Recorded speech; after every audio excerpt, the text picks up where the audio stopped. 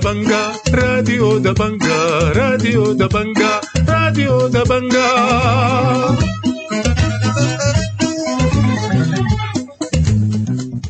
المستمعون الأعزاء، أهلا ومرحبا بكم في مجلة الاحد.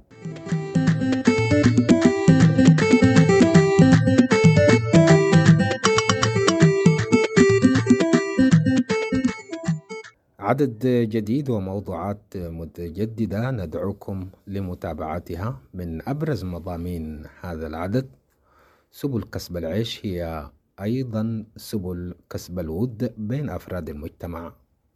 العنف الأسري ضد الأطفال يشكل خطرا تربويا ونفسيا يجب إيقافه.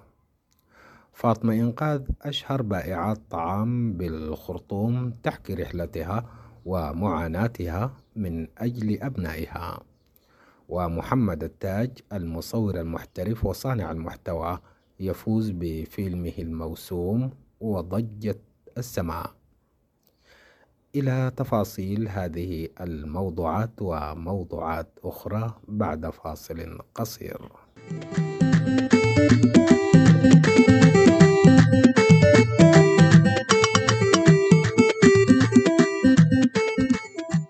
مرحبا بكم سامعين الأفاضل، وإلى صورة الغلاف.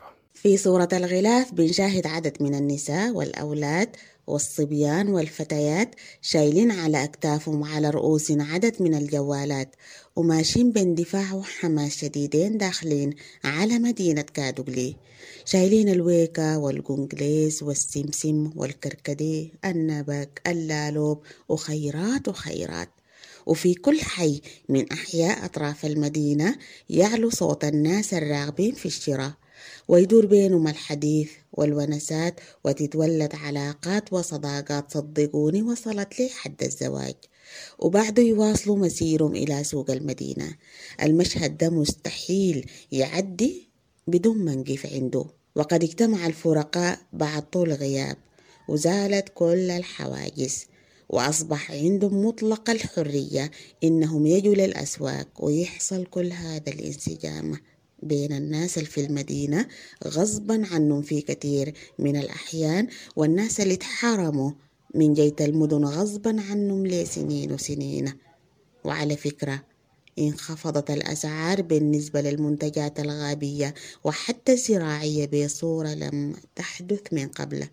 شفتوا كيف السلام سمح وسمح التواصل والتحابب والتآخي والنيات السليمة.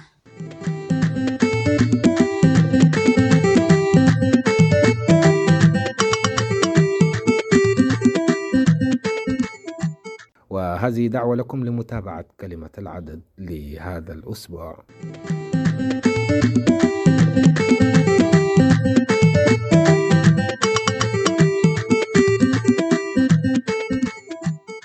سامعين الأفاضل، العنف الأسري ضد الأطفال تعددت وتنوعت أشكاله، وأضحى مهدد خطير جدا للسلامة النفسية والجسدية للأطفال من الجنسين.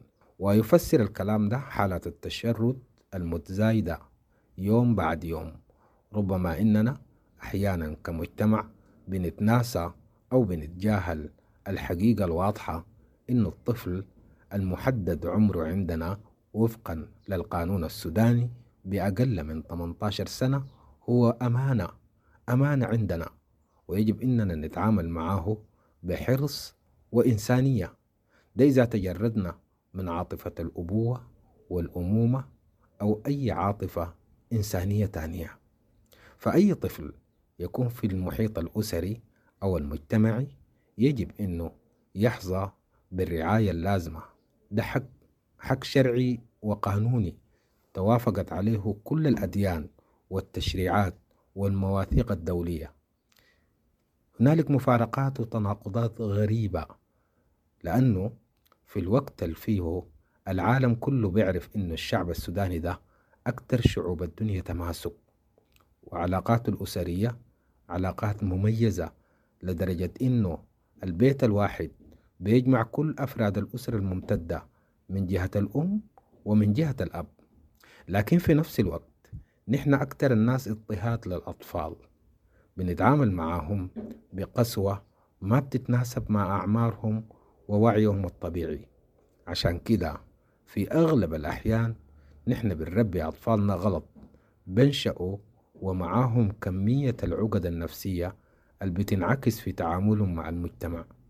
فأي حالة سلوكية شاذة بنلقاها مرتبطة مع تربية غير لائقة، فإما إننا نلقى الطفل بينشأ انعزالي ومعقد، أو يكون عنيف وصعب المراس، أو حاقد على كل المجتمع، روحه عدوانية.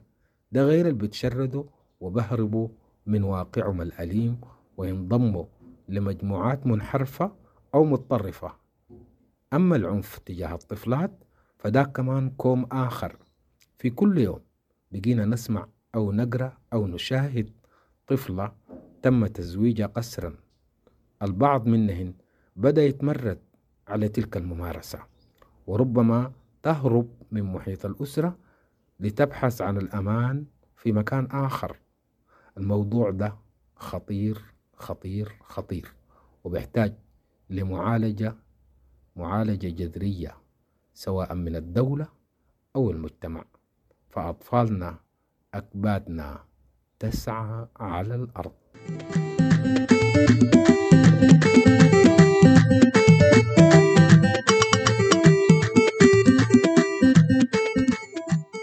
ومعا سامعين الأعزاء نتجه إلى العاصمة الخرطوم ونتعرف هناك على قصة إحدى المكافحات في سبل كسب العيش الحلال. فاطمة واحدة من أشهر البائعات الأطعمة هنا، وما شاء الله يعني مطعم كبير وزباين واسم وسمعة كويسة في السوق. كلمينا البدايات كانت كيف، واسم فاطمة دي كيف ذاته فاطمة إنغاز؟ أول شيء كان بديت شغالة كسرة. بديتي بكسرة؟ بديت كان شغالة كسرة. أساسا شغالة كسرة. يلا جيت في أول يوم في عيد. جيت الناس جعانة، أكل ما في. أول يوم في عيد لقيت الناس جعانة. الكسرة حقتي دي عجنتها عليك بطماطم بالدكو عجنتها بيتها كلها. بس بيتها انفطم. بس ده بديت باكل. يعني بس الفكرة جات إنه بس تعملي كسرة أنا شغالة كسرة بس كان. كنت شغالة أصلاً بتعمل كسرة؟ هي أول يوم في شهر 15. أيوة. من هناك يلا جاني واحد من الزباين قال لي خشي جوا على مخابر فاروق. قاعدة هناك شهر 15 بلا أول يوم في شهر فاضي. بس واحد من الزباين أشكره، واحد أحسن ما لقيته معه كان حي وميت. الكلام ده طول تم كم 30 سنة. بس قال لي خشي على مخابر فاروق جوا. بس خشيت هناك خشيت مخابر فاروق، لقيت ناس الطماطم قاعدين بس الله ناس جيعانة أكل ما في. بس بديت شلت منهم سكينة وبديت نقطي طماطم بالكسرة. طماطم بالكسرة كملت كسرتي كلها وده بديت الفطور. كانت ضربة البداية الكسرة بالطماطم، كسرة بالطماطم والناس جيعانة الدنيا عيد. ما في اسم فاطمة إنغاز مرتبط بالمنطقة اللي انت منها ولا جا كيف؟ ساكنة إنغاز. أنا ساكنة إنغاز، ما عندي قضية مع حكومة إنغاز نهائي. لكن ما عندي قضية. في حي بس بتاع إنغاز. بقت التسمية في حي بس طبعا، في حي والجمهور طبعا سموني فاتنة إنغاز مشيت الكلام ده. لكن نهائي ما عندي قضية مع حكومة، ما عندي علاقة مع حكومة. طيب أستاذة فاطمة كلمينا برضو عن التحديات لما زول يصل او في بلدنا المشاريع حتى الصغيره لما تجي تبداها بتبقى صعبه، الانسان بتواجهه صعوبات كثيره، الفشل. أيوة. كلمينا عن الحاجات اللي واجهتك. سامح اول شيء يلا طبعا ساعه اشتغلت هناك على شغاله كيس. يلا حصل رمضان، في رمضان يلا في رمضان خلاص شغل ما في. مشيت المطار هناك في الجمارك. طبعا كان اشتغلت مع ناس الجمارك هنا في شارع 9 زمان صراح وزمن الدومة. أنا كان شغال هناك. يلا في رمضان بيجي خلاص أكل ما في. مشيت المطار شغالة كسرة، أنا جات الكسرة حقتي. لأنه رمضان أكل ما في. في البيوت أغلب حاجة. أكل ما في رمضان. يلا قمت جبت شغال في رمضان، مشيت شغالة كسرة، أنا رجعت الكسرة. ويلا بقيت أشتغل كسرة وويك وروك. يلا برضه قعدت يلا بكون قعدت كده. يلا مع ناس المطار، ناس التاكسي المطار قالوا احنا بالليل عشاء ما في. مشيت قعدت بعد كملت كيس حاجات الساعة 3 مشيت قعدت في المطار حرست قعدت الساعة 6 الناس قال لي كلنا جعانين الناس التاكسي كلنا قال لي احنا جعانين يا فاطمة أكيد ما في راس مال ما عندي طبعا يلا بشيل من الناس التاكسي بدوني قروش امشي اشتغل يلا نهاية اليوم برجيهم القروش بقول لي طبعا برجيهم القروش بقول لي الزول قاعد آخر نمرة وديني البيت ونديه قروشه الناس التاكسي المطار يعني وقفوا معي كتير الله يفتح عليهم يلا من حداء يا شغل بسيط كده الشغل بقى سمع بقيت أطبع 3 خرفان وبشيل من الشامش على 5 بشيل منه السجوق وبشيل البيت من البخارات في شهر 15 المهم الله طبعا بيشتغل بالليل شغال عشاء ما شاء الله عشاء شغل يعني طول المطار كله أنا طبعا بشيل بوديه طبعا يجي يخشوا ناس أمني يجوا مجموعة يجي يخشوا ناس أمني يعشوا وتاني يخش يوديه ناس هنا كده يعني كل المطار يعني ماسكان كمية يعني بعد ما يجي يعشوا يلا أنا بجي الساعة 12 وبطلع الساعة 3 صباحا دي ما الناس كله يقول هاي تحديات كبيرة تحديات بشتغل عشاء بشيل عربيتين ما شاء الله عربيتين 2 بوكسي تاكسي وبوكسي هياكل كتير يلا ايام ديكي شغاله طبعا شيء جمر في الصاله بتاعت الاصول في الصينيه في اوضه كده انا قاعد جنبي يعني بدخلهم جوا ناس يوسف ده يعني الصغير بدخلهم جوا اوضه دي في الصينيه شفتها مش في الصينيه في اوضه بدخل اولادي جوا سقط عليكم السلام سقط شديد بدخل اولادي جوا بجيب معي مكتبه وبطانيه بدخل اولادي جوا هناك يلا انا بعدين بشتغل عشاء شغال الشيء جو ومولع الناس شدت ما برد كثير برد الناس بيجوا بعشوا وبيجوا يجري بقوا مارقين الا انا بس شغاله كان في جنايه في نجيله في مويه كثيره برد تقيل خلاص الكلام ده قبل 25 سنه زمن طويل يلا من زمان كان زمان رئيس المطار كان اسمه بوشي بس من زمان بوشي ذكريات كثيرة جدا طبعا الزول ما بيقدر ينساه يعني اي تحدي في الدنيا برضه بيحتاج ما شخصية دي اصله ما بتنسي كله أسرد فيه قصص كثيرة جدا حصلت في حياتك لحد ما وصلت للمرحلة الحالية جدا. ادينا نصيحة لكل سيدة في البيت بتشتكي من الفقر وبتشتكي من انه الحالة المعيشية ضاقت بهم والسودانيات محتاجات برضو زي ما بيقولوا دفعة كده نقول لهم شنو انه اطلعوا الشارع واشتغلوا والرزق الحلال تطلع بس على الله توكل بس ادينا خلاصة نجاحك كده للسيدات السودانيات والله عظيم الواحدة بس تطلع تقول الله كريم توكل بالله ما تقول انا بكره نعمل شنو نكون انا بطلع ما عندي ولا جنيه في شنطتي بنتظر لما نجي الزباين يدوني قروش اشتغل يوم الليل هسه انا حتى هسه فاطمه دي انا بشيل حاجات يعني بدين بشتغل بدين حتى هسه مش انا قعدت ما شاء الله حتى هسه ده شغال زي ده بتاع اللحمه بديه بالزمن وبالدين برضه بتاع الفول بديه بالدين بتاع البغاله بديه بالدين يعني بدين كله يعني كده شغاله يا حد هسه شوف انت كم سنه كم 30 سنه شغاله الحمد لله يعني برضه شغاله مع زبايني زمان بعمل معاهم الفول مع بتاع اللحمه بتاع الكبده كده بتاع البغاله كده بتاع العيش كده يلا الله يسلمك يلا الله يسلمك الله يبارك فيك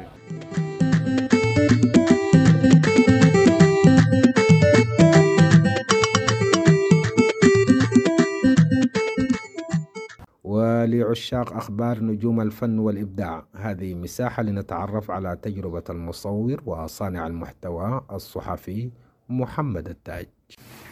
مستمعي راديو تلفزيون دبنقا، أهلا ومرحبا بكم في حلقة جديدة من مجلة الاحد. وفي الحلقة دي نحن بنقابل واحد من الشباب المميزين جدا وهو الأستاذ محمد التاج. محمد التاج ده مصور ومدرب احترافي في كافة فنون التصوير، وأيضا لديه فيلم اسمه ضجة السماء فاز به في واحدة من الفعاليات المعنية بالمسابقات بتاعت الأفلام. أهلا ومرحبا بك محمد التاج. اهلا حسين. طيب محمد التاج، مستمعي راديو تلفزيون دبنقا دارين يعرفوا منو هو محمد التاج؟ والله من محمد التاج شاب سوداني، اتولد في أسوأ فترات السودان في التسعينات، عاش طفولة ما يعني كويسة نوعا ما، لكن فترة الشباب صادف نظام سيء جدا جدا دمر طموح كل الشباب وخلاهم يسافروا بالبلد. فضل الوحيد من أصحابه قاعد يحاول يحقق حلم السودان. طيب يا محمد التاج، ورينا عن البدايات التعليمية، وشنو انت اللي وداك للموضوع بتاع السينما والتصوير؟ والله أنا في البداية درست هندسة المعمار. المعمار كان بالنسبة لي حلمي وشغال فيه حلمي من الطفولة، فحققت حلمي ودرست هندسة المعمار. وحاولت بعد كده مجال ثاني اللي هو مجال السينما، فبديت من 2014 بالتحديد لحد 2019 كنت فوتوغرافي. شاركت في معارض السودان داخل السودان، معارض خارج السودان، فخلصت فوتوغرافي وقلبت سينماتوغرافي. فاشتغلت على السينماتوغرافي حتى الان بشتغل في مجال الاعلانات وفي التدريب في السينما، لذلك بتعامل مع المنظمات. طيب محمد التاج، عندك فيلم في البروفايل بتاعكم بتاع المركز بتاعكم اسمه ضجة السماء. الاسم ده جميل جدا، من وين انت استوحيت القصه بتاعت الاسم؟ فيلم يوم ضجة السماء هو اصلا فيلم رواية طويل، بتدور احداثه عموما عن طفل عانى مرض التوحد في واحد من قرى دارفور، وحياته تحولت وحصلت كمية من التغيرات. هو فاز في جيها ماي 2022 بمنحة بتاع التطوير مقدمة من البريتش كونسل، ولسه نحن ما بدينا برودكشن لكن قريبا ان شاء الله حنبدا. الاستاذ محمد التاج، مستمعي راديو دبنقا طبعا مهتمين ايضا بالثوره السودانيه، والثوره السودانيه دي ابرزت عدد من الشباب المصورين والاعلاميين في صحافه المواطن وغيره. كيف انت بتعالج قضايا الشباب بالصوره والصوت والافلام؟ والله ممكن تقول في صورة أكثر أداة التعبير. المجتمع نحن حاليا في الثورة أو في العصر الأخير ممكن نقول على هي عصر حصل. محمد التاج ده واحد من الشباب المميزين جدا، وهو مصور ومحترف وصانع محتوى، وعنده فيلم ضجة السماء. عملنا معه هذه المقابلة، وكيف إنه بالصورة والكاميرا عالج قضايا الشباب فيما يتعلق بالمشاركة السياسية والاجتماعية والتوظيف وغيرها. وحتى جديد اللقاء في حلقة جاية. ليكم مني خالص التحايا، أنا حسين سعد، مع السلامة. عقدت الهيئة السودانية للمواصفات والمقاييس أول اجتماع لها لتقييم الأداء بحضرة جنوب دارفور نيالا. نلتقي من خلال المساحة التالية دكتور هيثم حسن عبد السلام، مدير الإعلام بالهيئة ومقرر هيئة شؤون المستهلك. الهيئة السودانية للمواصفات والمقاييس هي هيئة علمية رقابية اتحادية تسعى دوما لاستكمال حماية الإنسان السوداني، ليس في المركز فحسب وإنما في كل ولاية السودان.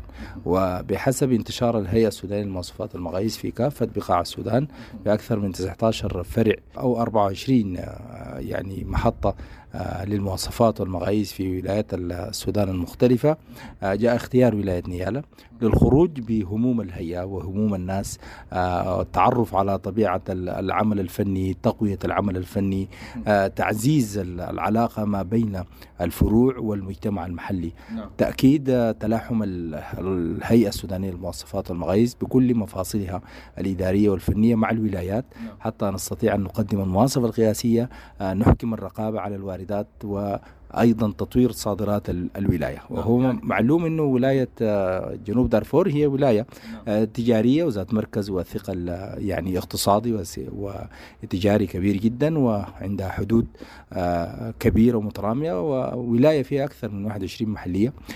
ده بيلقي عليها أنها تكون تحت أعين الهيئة السودانية للمواصفات والمقاييس، ولذلك كان هذا الاختيار، ولذلك أيضا اهتمام حكومة الولاية.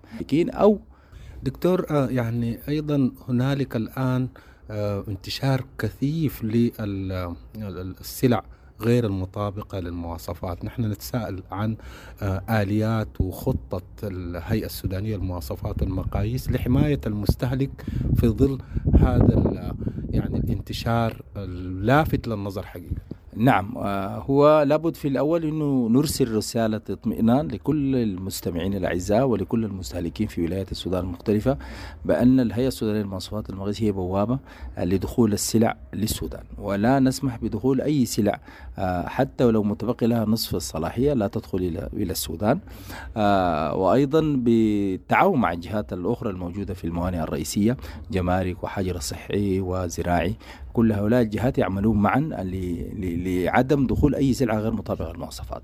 ده في المقام الأول يجب أن تصل هذه الرسالة الاطمئنانية. ولكن كما هو الحال لكل شيء هناك تحديات تواجه هذه العملية. السلع بالذات المخالفة للمواصفات قد تتعرض لسوء نقل، سوء تخزين، تتعرض لسوء تداول أو انتهاء فترة الصلاحية أثناء التخزين، وده يؤدي إلى فسادا. لذلك أيضا تقوم الهيئة بعملية الرقابة البعدية اللي هي بعد دخول السلع إلى البلاد. هناك مراقبة يومية على مدار الساعة فيما يلي التفتيش الصناعي والخدمي للتأكد من المواد الخام الموجودة في المصانع، وكذلك الحملات الفجائية على الأسواق والمحال التجارية.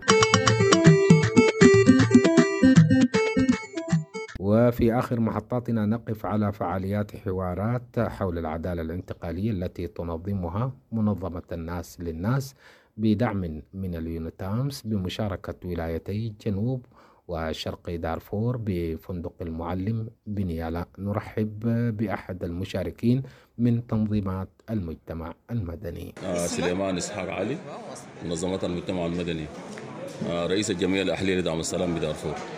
نفتكر سعيدين جدا في انه يعني جلسنا في ورشه مع منظمه الناس بالناس دعمنا ناس اليونتامس، ورشه قيمه جدا لفتره يومين تناولنا فيها الشيء المتعلق بالعداله الانتقاليه، وهي بنفتكر انه جزء مهم جدا من الاجزاء المكمله للسلام في دارفور، وبالضروره انه يتماشى مع المرحله الجايه. فنحن بدورنا بنقول انه كل المجتمع بتاع دارفور يجب ان ينخرط يعني في هذا الامر، بضرورة النقاش يكون شفاف ويكون يعني ملزم لنا كلنا في انه نتماشى بسبيل انه نقلق لحياة مختلف تماما من الشكل السابق، لأنه إنسان دارفور عانى كثيرا وممكن يعاني كثير، لكن الآن بوادر الصحوة قد يكون بدت. يعني نتمنى انه الكل يقوم بمسؤولياته، وايضا علينا ان نهتم بالجانب بتاع تطوير الاخر والجلوس مع الاخر، ومن حق الاخر ان يكون اخر. ده ضروره ملحه في المرحله الجايه، ولازم يعني برضو الشكل المختلف الفات بالنسبه لشكل المشاكل في دارفور، برضو الناس يحاولوا يعني يقللوا من السالب للموجب، وبرضو في جزء من العبارات كثيره جدا الناس يحاولوا يقللوا منها. ايضا حتى اخواتنا الحكامات وما يسمونه بكثير من المسميات برضو ينتقلوا لنا من المرحله بتاعت الحرب للمرحله بتاعت السلام، لان هذا نخلق مجتمع ممكن يكون معافى. ايضا اخواننا النازحين يعني على مستوى مناطق السودان واللاجئين برضو عليهم ان يتحملوا كثيرا، ان يصبروا كثيرا ويتحملوا كثيرا في المرحله الجايه، لانه صحيح الحرب اخذت منهم، لكن ايضا السلام ممكن يدعمهم بشكل اكبر من الشكل الفات يعني. فانا افتكر انه الورش زي دي مهمه جدا بالنسبه لنا كلنا، ونعمل انه يعني ينزل للقواعد. يعني نتمنى انه المرحله الجايه اليونتامس يهتم بالجانب بتاعت انه ينزل على مستوى الولايات، على مستوى الوحدات الاداريه، حتى على مستوى القرى حلالات والفرقان، بسبب انه المساله تنداح لكل الناس وبيكون في يعني تيسير الفهم بتاعت العداله الانتقاليه نفسها، وبالتالي انه يسهل شكل السلام بالنسبه للناس. وانا في نموذج مهم جدا انا المفروض لازم اتكلم عنه. النموذج ده بالنسبه لمنطقه محليه منم يعني ناس منظمه منم دارفور برضه يشتغلوا شغل كويس. انا افتكر انه وبالاضافه للشغل الحسي بتاعت الناس بالناس، ونتمنى انه يكون في اخرين، لانه حقيقه بيحدث السلام دائم. يعني الشكل بتاعت السلام ممكن يكون مختلف في جوانب كثيره. في ناس بيقنوه بالتنميه مع السلام، وده ممكن يكون برضه محفز، لانه يعني منام دارفور هم اهتموا بجانب انه يخلقوا تنميه في المنطقه. وحصل الان منطقه تربه ومنطقه كيره تحديدا فيه تعايش ما بين العرب وبين الغير عرب، وناس متعايشين في اسواقهم، وحتى المدارس فتحت وابناء الروح الليله الان موجودين معهم سواء في المدارس. فده نموذج حي انا افتكر انه المفروض نهتم به، بجانب انه يعني الناس بالناس برضه تنزل للحته دي، ونتمنى انه المساله تكون ماشيه بالجد بتاع التنميه، لانه عمل التنميه هو اساس النزاع في دارفور، وبالتالي انه وقت ما توفر التنميه نفتكر انه ممكن يتوفر ارضيه صالحه من النزول للتعايش السلمي. شكرا جزيلا. هكذا تصفحنا هذا العدد من مجلة الاحد. لكم تحايا أسرة التحرير، وإلى لقاء.